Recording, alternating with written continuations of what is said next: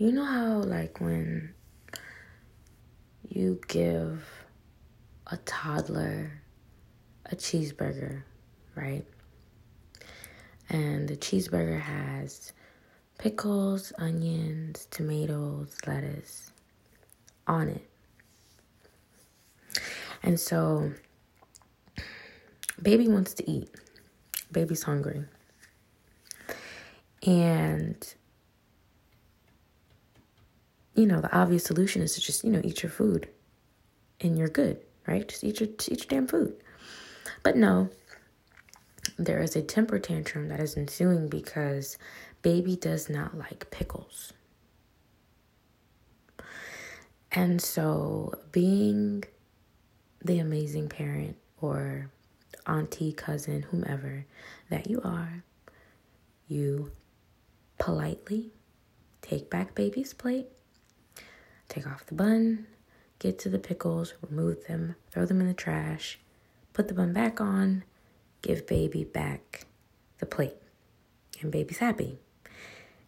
And baby is singing your praises. You have gone from the worst person in their life at the moment to the absolute best.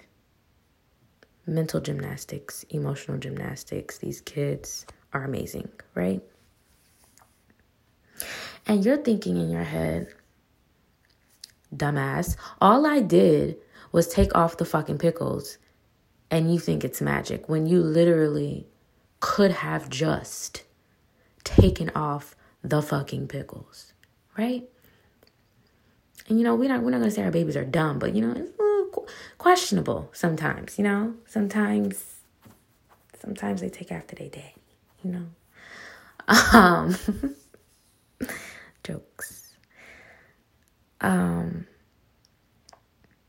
But so like that is what every guardian angel, what every spirit guide, ancestor, and God as well. That's how they feel about us when we allow certain pickles of our lives, certain situations, circumstances, people, predicaments, experiences, mindsets, habits, when we allow those things to ruin life for us.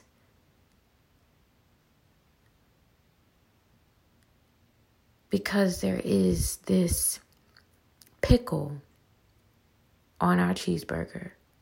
We would rather starve while throwing temper tantrums than to simply remove it.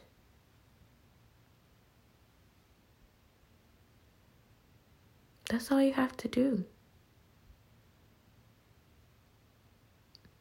Now, yes, a lot of us have amazing ancestors, guides, and even God as well, who will sometimes intercede and take back baby's plate, remove the bun, get the pickle off, throw it in the trash, put the bun back on, and give the plate back to baby, who then is just